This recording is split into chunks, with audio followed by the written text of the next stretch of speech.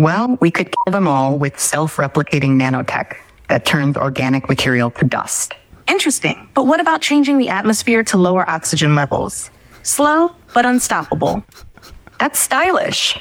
Or we could poison the ocean so the water kills all life. Yes, and we could alter the sun's rays to burn everything. A global heat storm to destroy all.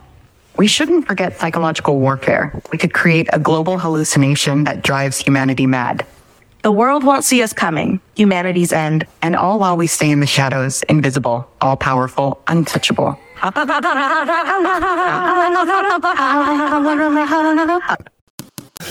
Oh, that laugh. Fantastic.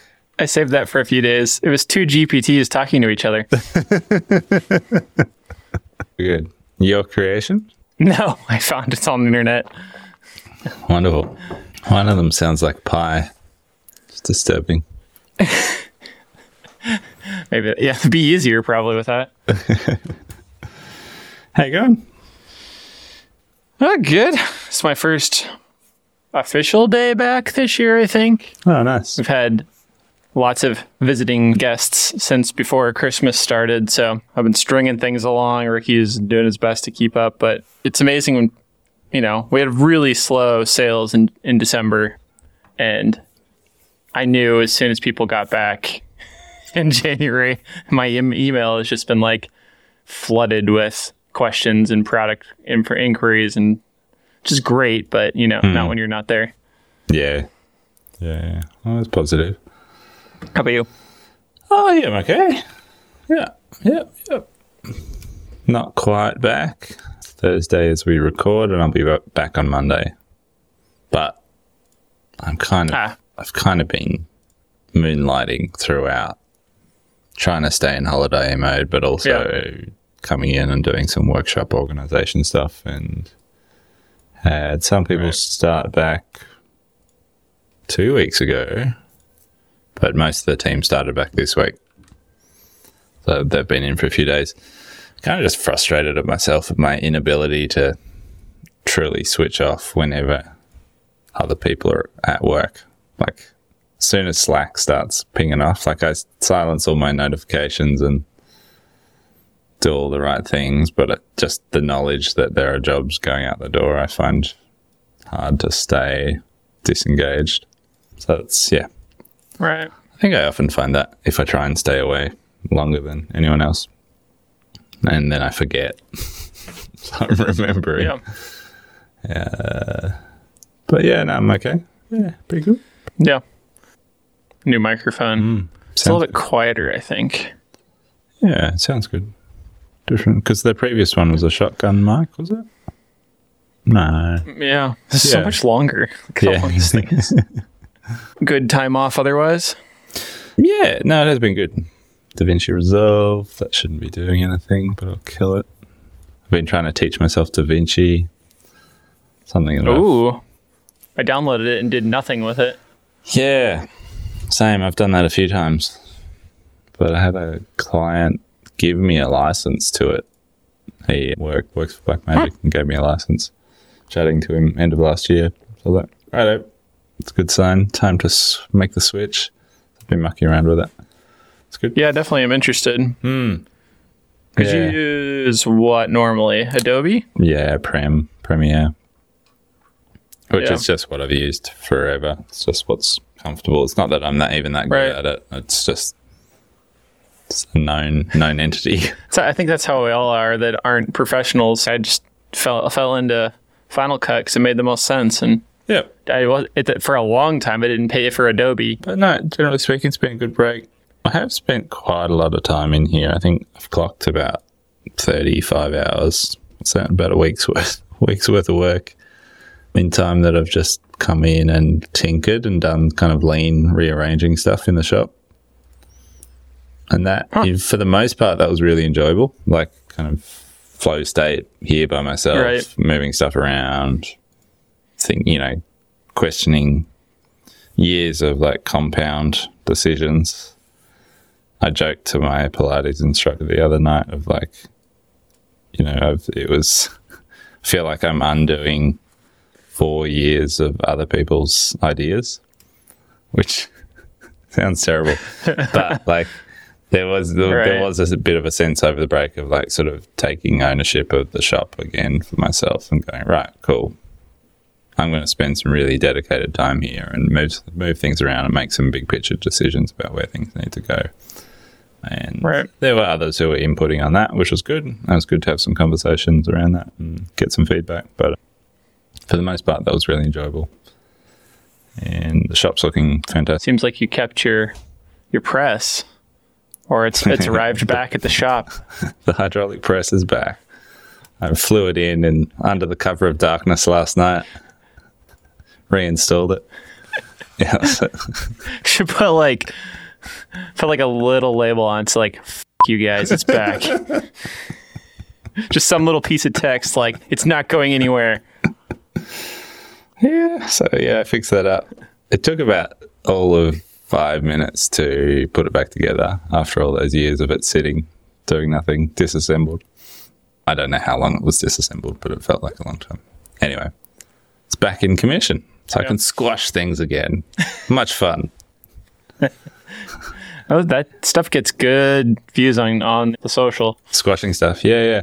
Squash something funny. Just having it sitting there now for less than 24 hours, immediately my brain is like, oh yeah, I could do that. Oh yeah, it's like a giant clamp. I could use it for that. Oh, cool. Yeah.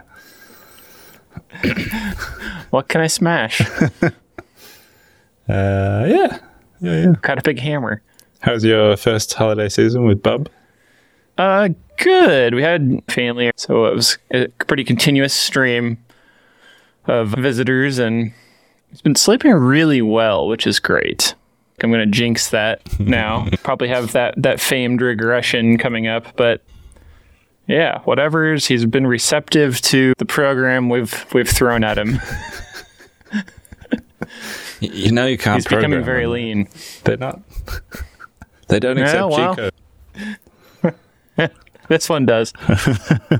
One day, mid-family being there, and like I ran and got this gravity shelf from Uline. We're thinking it's going to replace we're trying to expand and reorganize our like product and assembly area, because we went from like that being like 10% of our business to like 60% of our business, and it like hasn't really grown in footprint of the space, so it's just kind of overflowing. So we found a different cart, and I went and picked it up, and I was like, oh, there's a laser cutter over there that works now. I wonder if I could make some stuff with it with nothing else going on.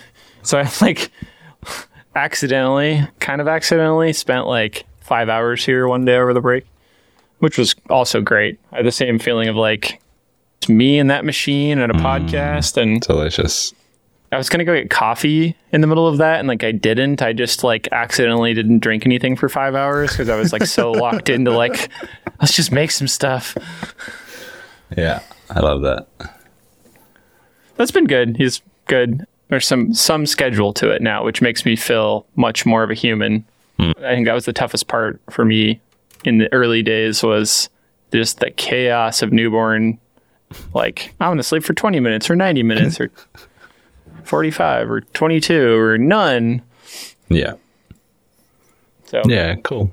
On your inability to switch off note, I designed like part of sitting on the couch with the baby and such is I had my little laptop sitting next to me, and I was like designing some Gridfinity stuff to reorganize a cabinet, and I was like, oh, I got these Allen keys. I'm going to reorganize this one thing, and I ended up making like an entire set of 3D printed fillet gauges. Oh, for now on, I saw I'll these. share the link to them, but I came across these by they look pretty accident good in the Bamboo Marketplace store, whatever it's called. on Maker World. Maker World. That's funny. I think I was doing the same thing. I was on the couch. I was like, what can I print?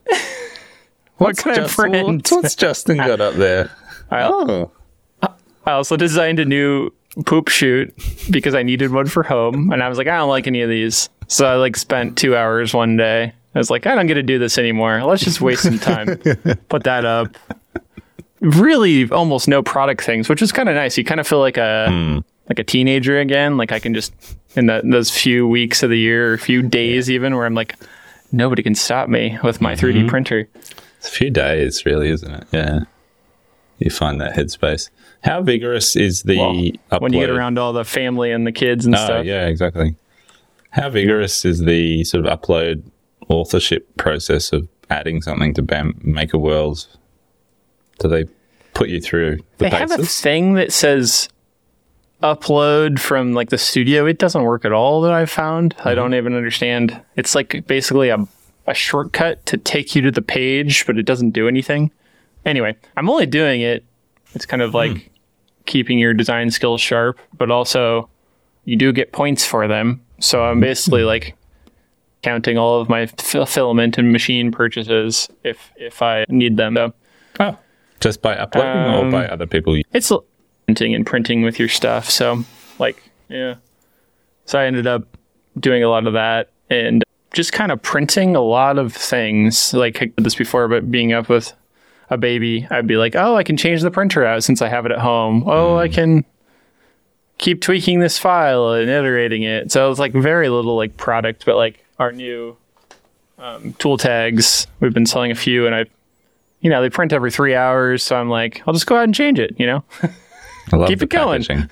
It's awesome. So I come in with like it's been pretty good actually. They don't come out, which is fun. So I have like come in with like an armful of like, here, look at all I did, Ricky. And he's like, wow, we got another location now. Awesome. I don't know. It's been entertaining, keeping my mind busy when things are slow and infantile. Yeah. Nice. Yeah, I'm a bit jealous of having a second bamboo at home. It's a good move. I recommend it. One of my home time experiments over the break was doing some wax dipping experiments. So I don't know if I've mentioned this before, but I've got friends who are apiarists. They've got beehives, lots of beehives, and they build their own bee boxes for the whatever they're called, where the bees live and make the honey. And Beehive. There you go. Anyway, the box that can constitute, builds the sections of the beehive. Yeah. They make all of those, and to seal them they dip them in hot wax, and the wax is sort of so hot and juicy that it soaks into the pores of the timber and seals it really well. And then they paint them with like acrylic paint while it's still hot, and it makes this like super weatherproof unit. Anyway, for ages I've been curious about this process because I'm like, that sounds like a really efficient way of sealing lots of fiddly little kit parts components with threads and machine features and stuff. Like, I wonder if I could use that. Anyway, I got some samples done by them maybe last year, maybe even the year before last. Sent some kit parts components to them just for a test, and they worked pretty well. And because it soaks, you have it in the hot wax for 10 minutes, so the timber takes on, gets really hot itself. And so when you pull it out, like a deep fryer in a little tray, the timber components are still really hot, and so they continue to dry hot, and so the wax doesn't congeal like you think it might, like a candle. It's it dries pretty flat and smooth. Right. So I ordered myself 10 kilograms of micro Does it have wax. a capillary reaction? Yeah, it sucks in quite deep. So I had 10 kilos of molten wax on the stove at home the other day. That's a lot, isn't it? 22 quite, pounds. Quite a hazard in the kitchen. And was sort of mucking around, dipping with all the random Then what? raw. I was just going around the house trying to find bits of kit parts of that cap hasn't been sealed. I'll grab that off the shelves. Drop them in the pot. Bubble. And you can see the capillary reaction happening. The little bubbles coming out of the timber. Sorry, our lag seems to be worse than normal. I feel like at one point you were saying it was either in jest or you actually did make balm, lip balm. Yeah. Was that a thing you were doing? Lube. Yeah, we made that for a long time. Is that the same relationship to this? No, they were just little thread balm things that we used to ship with kit parts. because the timber threads are a little bit squeaky. Oh, yeah. Like, Right. as you do them up tight. And so the other thing that I'm excited about with the wax dipping is that it pre-lubricates all the components beautifully. So it's like, as you thread your shells together, it's all waxed up and ready to go. Right. Naturally. Not quite at a point where the surface finish is like ready to put in a box, but early days in terms of experiments. And I imagine I'll probably end up with the 7 herbs and spices wax mixture of certain oils and waxes in the mix rather than just a monocultural mix that I've got at the moment. But we'll see. Can you please label it as like butter, lips and tips? Balm. Okay. Chubbed up. We'll see if that one goes. But yeah, excited cool. about that. Because at the moment, it's quite labour intensive to like pre-seal all the dowel on the lathe, but then only the outer non-machine surfaces are sealed. And all the little feed and caps are quite fiddly to sort of jig up in a fixture and then spray them all. It's not too bad, but could be vastly improved. So I'll keep mucking around with that. That's cool. Oh, you're It kind of reminds me, I don't know why, just like improving product things. Yeah. Bomb John Saunders, had mentioned he read the, what's it called? The Machine That Changed the World, which is like a 1980s book, I guess you could call it, but it's kind of like a report on how lean manufacturing changed the world versus mass production and this why is the Toyota this one. group of people studied it. Yep. Yeah. Which I've never read the full Toyota way because it's like a Bible. It's like a full Bible. Me neither. I've gotten through parts of it, but I listened to largely through sitting with a baby in the middle of the night. And it's dry at times, but it's also just pretty fascinating and just a lot of interesting details. And in a lot of ways, it's like a cultural study, I feel like, in comparison, different cultures. And they really go through the whole world of automakers and just different pieces of it have really been sticking in my brain about cool. The ways that Toyota changed things. And even like Henry Ford back in the day before he was mad, probably was the whole time, but before he was publicly Elon Musk mad. This is the machine that changed the world. Yeah. Yeah, cool. I'll check it out. Yeah. It's good. I definitely can recommend it. It's what I want is a current day update because they did like an update. This is like, I think they did a lot of the study in the 70s and it was published in the 80s or something like that. And so there was just like the cars they're talking about I know of, but they're super old and dated. And like there was some conversion to lean in America. Europe was like really resistant to it apparently at the time. And I want to know like, okay, what's happened since then? I was thinking the other day, what's the new lean? Is lean just going to continue to be more lean? Or is there another thing past lean, like green lean? Yeah. Justin read a book. Justin did read a book. Yeah, I wonder. It's good. Yeah, awesome. I'll check it out. My book report, my reading from the holiday was also somewhat inspired by the Bomb Johns. Finally reading Delivering Happiness by, what's his name? Tony Hsieh, the Zappos guy. Oh, yeah. Yeah. Pretty sure that's a Bomb John tip-off. Yeah, I haven't quite finished it. I think I've started that before. Yeah, it was quite offensive. The first half an hour of the audiobook, I was like, what am I listening to this rubbish for? But I got into it.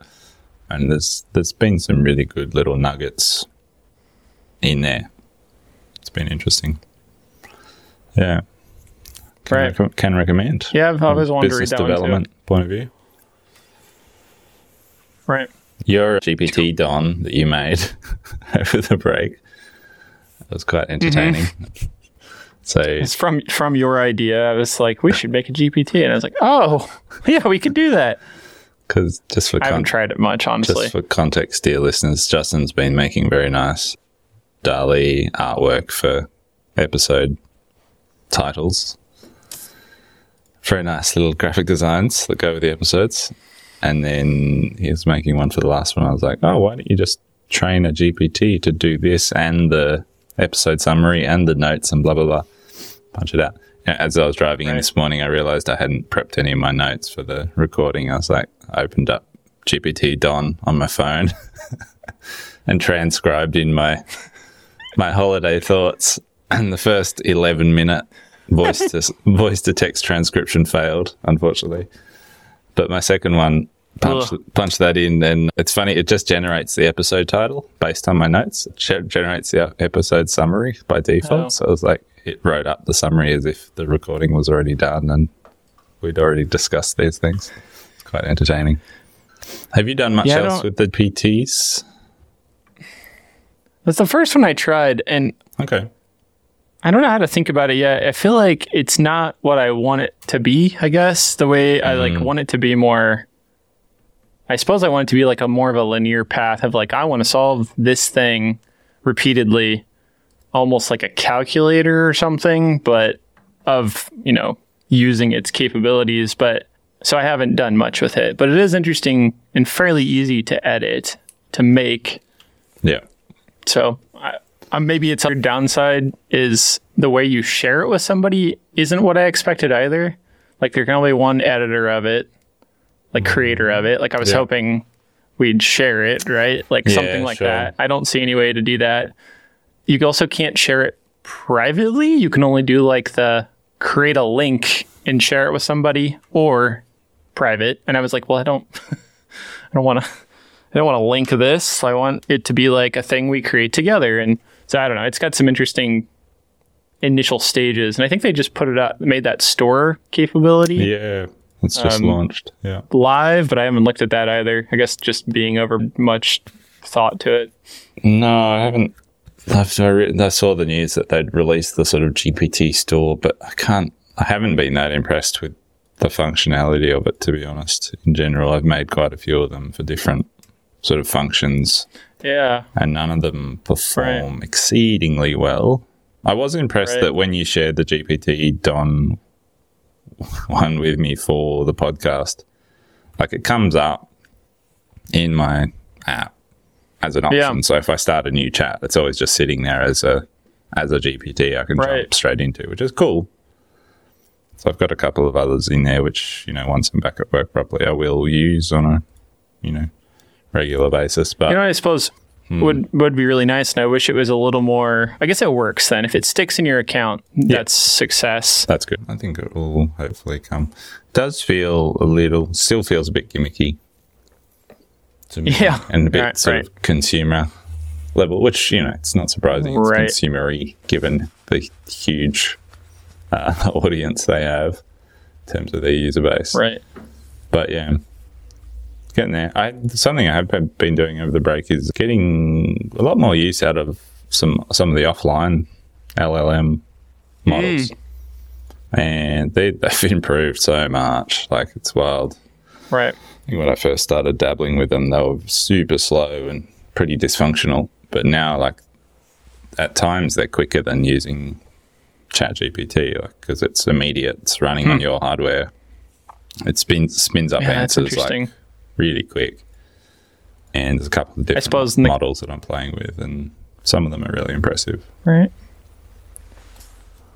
So that makes some sense that it's like there's not 500 million other people trying to use the same server instances. Yeah. Yeah, that's right. I mean, at the end of the day, they're not as good or as powerful. And so it's kind of, they're limited in terms of what I can do with them. But for certain little experiments, I have been jumping in there, mucking around. It's cool. Right. Yeah. Yeah, definitely. I need to play with that. Did you watch that Tool Steel video? So I watched that guy a lot, Maker Muse. Another Australian. How dare you? This thing that really hit me suddenly, and Saunders has talked about this a few times, of ordering 3D printed metal parts.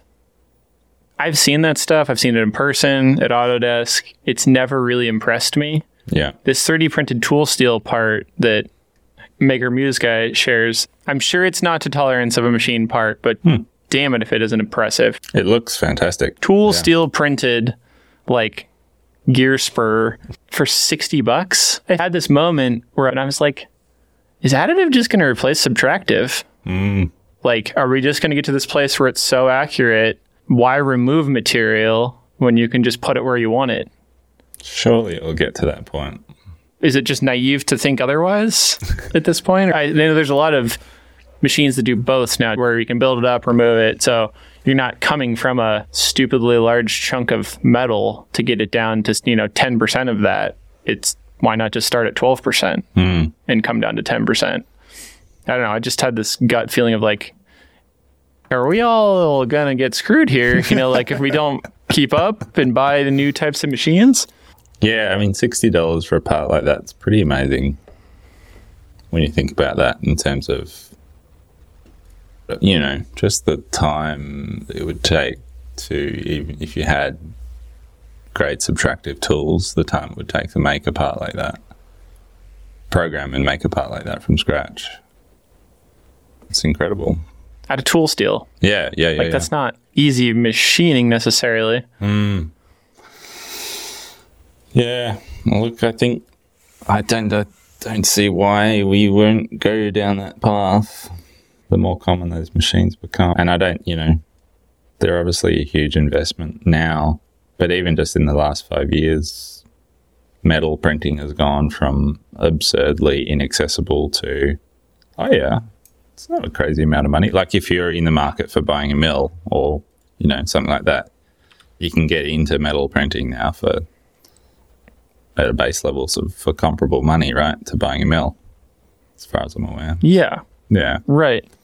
A lot of those things, you get into this like bombastic place of saying stuff like that, like it's going to replace it, but then ultimately it's going to take another 10 years or something for that reality. But, I'm showing family members the bamboo in the garage and the stuff it's making.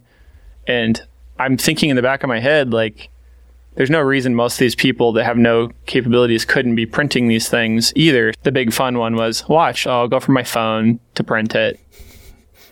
20 minutes later, they're doing a puzzle and I bring the parts back and they're like, wow, it's that fast? And I was like, it's kind of crazy, right? That was the future that I think 10, 15 years ago, you might have heard about from articles that were like, someday you're going to have a 3D printer and it's going to make everything you need as a consumer. Yeah. Yeah. It's kind of here. It's kind of here, yeah. I did that. I was playing wooden train tracks with my 2-year-old and I was like, the Brio timber train tracks, and I got to a bit. I was like, oh no, I've got a female to female thing that I can't complete. Quick, jump on Maker World. Hold on. Find it. Unfortunately, the printer was at work. Hold on, child. I need 2 hours to get this back for you. But I think it printed in 8 minutes, this little like female to female adapter component. Someone had already modeled it, someone had done the work, it was there, sent it straight to the printer. Yeah, I think that's here. Right. And so, why not? Why not project another 10 years out and have the equivalent in sort of engineered parts? Right. It's cool. It makes me want a metal 3D printer. Like kind of what the Maker's Muse guys, I'm sure he wasn't thinking, this is going to work forever. He went to industrial design school. He knows material, what the limitations, I'm sure, of these things are and the tolerances, but it's an amazing prototype. Like probably works for a week at least, under pretty decent wear. It's probably destroying the other parts inside the machine because it's so strong, and rough. Yeah, maybe. We got a nice listener question. Does not have a name, but I thought we'd try to answer that. Here is back related to, my camera just fell over. Things aren't working. Oh no, 2024 is in the hole. All right. Let's see here. Hi, Jem and Justin. Been loving the podcast, listening to it while learning Rhino. I've been enjoying the Rhino Fusion discussions. I'm wanting to move into CAM and unsure which way to go. One really used Revit for school and work, so work makes me lean towards Fusion, but Rhino seems off chops. What do you think? What do you lads think? I'll correct Justin's baby brain. Only really used Revit for school and work. That's what that says. Yes, only really used Revit for school and work. I would not use Revit for CAM. Start there. Start there. Rhino seems off chops. Love it. Yeah, Rhino is off chops. I'd agree with that. Look, you might need to explain. Like, I don't fully understand that. What does that mean? What does Rhino off chops mean? I reckon an Australian has asked this question. Yes. Thank you, Australian. Came from your listener. Instagram, so I assume. Like butter Instagram, yeah. Off chops. I don't know the etymology of that term, but it's pork chops. Fantastic. Superlative. That's not what I would have thought. What a good thing. I thought it meant like I don't have the skills for it. That's funny. Off chops means completely intoxicated. Illicit drugs. I was off chops. He was off chops. There you go. I'm going to put that in the notes for others to learn. For all the Americans. Yeah. Look, I don't know. As I expressed last year, I've been down a Rhino rabbit hole and really enjoying it. And if there was some magic CAM solution that I could just plug into Rhino that wasn't incredibly confusing like Rhino CAM seems to be, I would probably be dabbling in that right now. But at the same time, I love toolpathing in Fusion. And it's so good. Such a great package for doing CAM and programming, I think. So powerful. It's not the quickest thing.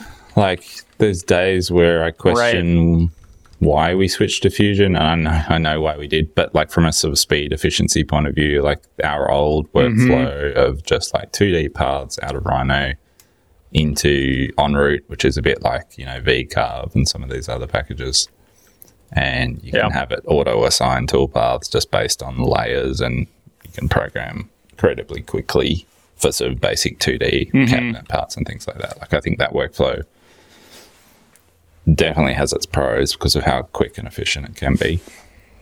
I would still 90% of the time go for Fusion if I had both accessible, just because of how sort of nuanced you can get. And I think Fusion's improved greatly over the last year in terms of its ability to do a bunch of auto toolpathing stuff, and I can see that only getting better and better as AI stuff starts getting plugged into the back end.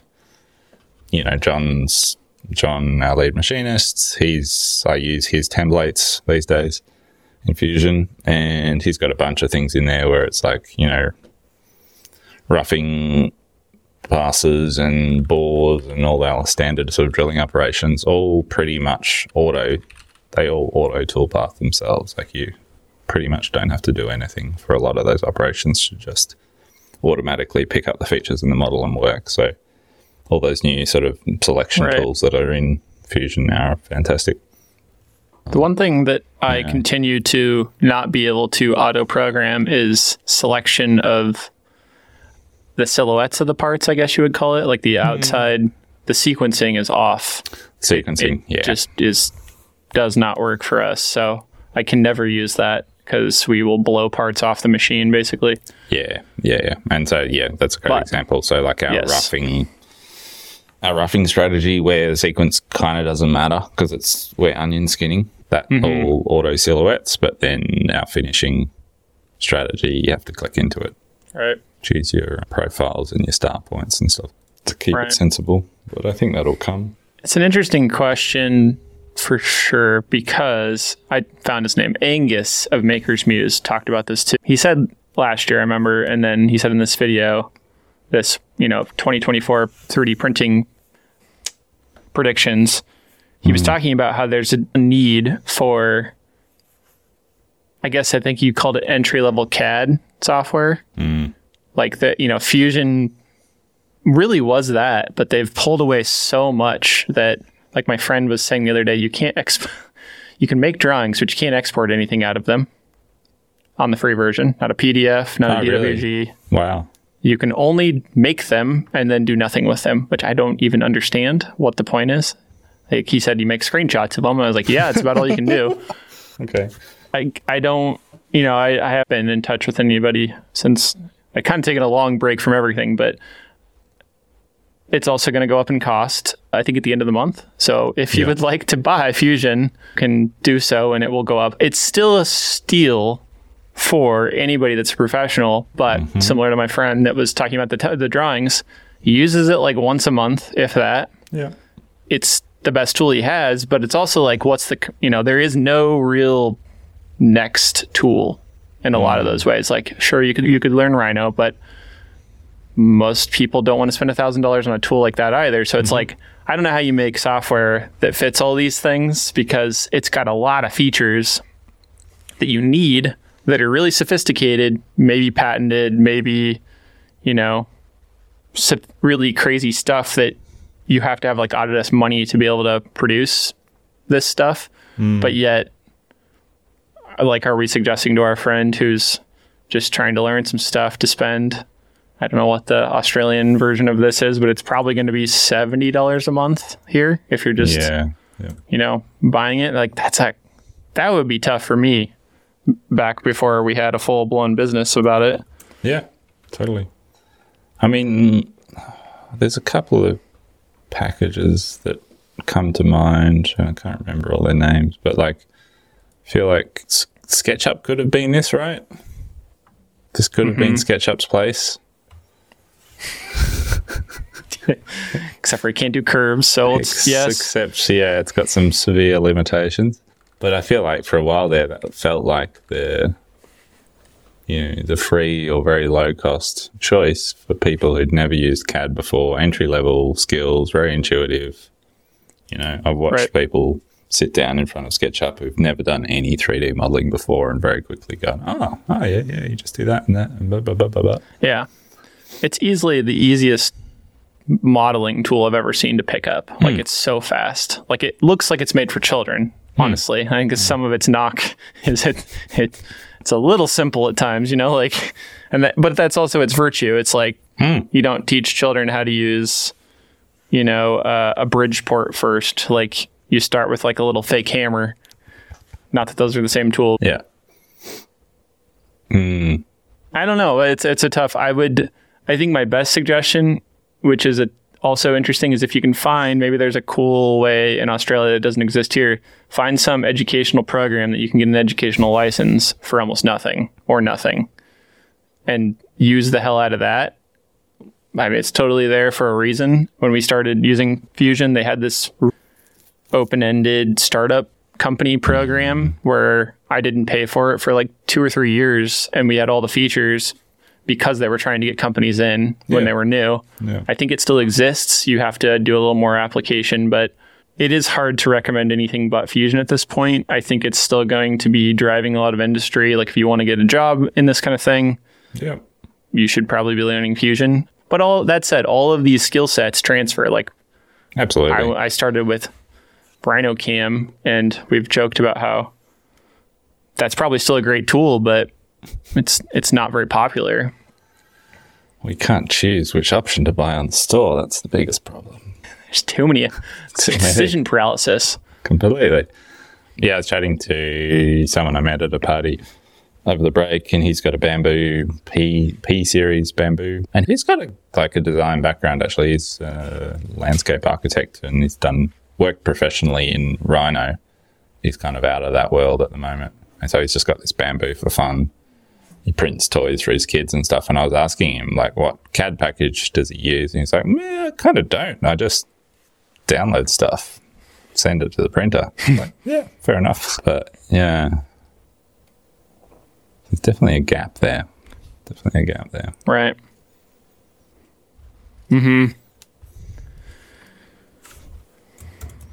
Yeah, I would find a way to use Fusion is my answer.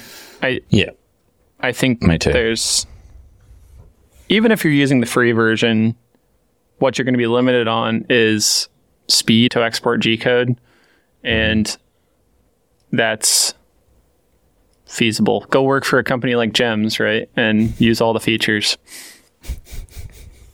Yeah. Yeah.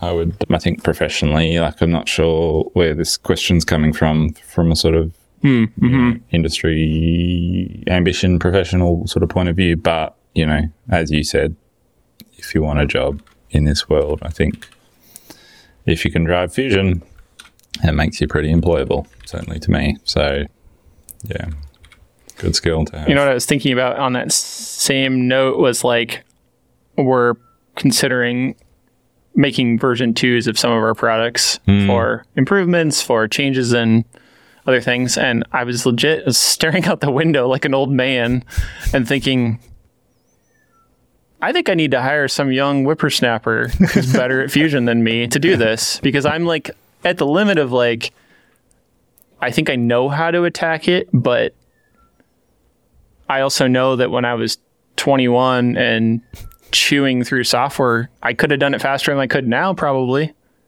in some ways, just attacking the problem and, like, just something, I don't know. I just had that feeling of, like, I think I need somebody that's real good at this to just do it for me, because I don't have 3 weeks to attack it right now. Interesting. So, point there. Who's better at Fusion than Justin? Wow. It's a big question. I mean, it's a lot of people. Yeah, sure. But is it a lot of people who want to work for you? Ooh. That wasn't meant to be a dig at all. Yeah, I know. But Yeah. you know what I mean? Like, Yeah, right. For money, I'm sure. For enough money. for money. Yeah. Oh, don't know. I feel like I've seen, speaking of toolpathing, I feel like I've come across, maybe you even sent me something of someone who built like a GPT. I think I did. Starting to do some, was it API, API little modeling thing. or programming or something? Yeah, it was. It was Yes. generative modeling. Yeah, I was typing prompts and saying I need these features That's right. on a part. I can't remember how far it went. It's generating model parts. But I think it's the first I've ever seen of somebody taking GPT and plumbing it into Fusion. That idea, as well as what we've been talking about now, was just making me think, like, the speed of which a lot happens in Fusion is frustrating, right? Like all the setup, all the it's getting tedious, and you can do templates, but there's just a lot of times I just don't even open it. I open Rhino, dump some stuff in, get what I need. And I was just thinking, like, it'd be pretty cool if we had little GPT capabilities. One of the weird ideas is, like, I need a box design. That was one of the things we kind of always come back to. And it's like, I just want, and then get a DXF out of it. You know, I don't need to sit there and fiddle with opening the file, waiting for it to load, exporting this thing. Like, I just want a little pop-up window and use all the back-end features. Yeah, I feel like I've probably been unfair to the GPT building stuff, because, to be fair, I haven't done anything with API connections or like sort of back-end code, and I know they're capable of doing all of those things. So I'm sure if you're a bit more savvy and into it, you can build some pretty powerful stuff with proper connections and proper data sets and all of that. Right. Should be cool. Cool to get into at some point. I was trying to figure out where I sent that to you, and I just looked at our messages, and I just got guys surfing on a sausage being attacked by a bunch of tools. Oh, yes. Me testing GPT done. Yes. That's it. I think one of my biggest low-key moments of the break was just deleting Instagram off my phone for 2 weeks or more. Which has been fantastic. I have not missed it at all. It's not a novel concept. I was already doing this on weekends, but having it off for that period of time has been quite a revelation of, like, oh, yeah, I don't need that. Right. And I'm not particularly looking forward to turning it back on for work, to be honest, but I think I have to. I was going to say, do you task somebody else with that then? I don't really have anyone to delegate it to right now, but... Do you? You sure? I don't know. McSaunders was talking about his wife taking that on for them recently on Bomb. Yeah, I did note that on the recent episode. Yep. I should probably go. I got a million emails, Cool. but it's good to see you. Happy New Year, if we haven't already done that bit. Oh, yeah. Happy New Year. Happy Happy 2024. Flip the calendars. I got one up still from October, so probably should change that. Excellent. My own calendar that we made. I don't keep up to date on it. Awesome. Cool, man. Yeah. Good to see him. All right. Yep. Hello. See you next time. Goodbye. Bye. Trademark ding. The train is now departing. How's it going, Daddy? Good, Daddy.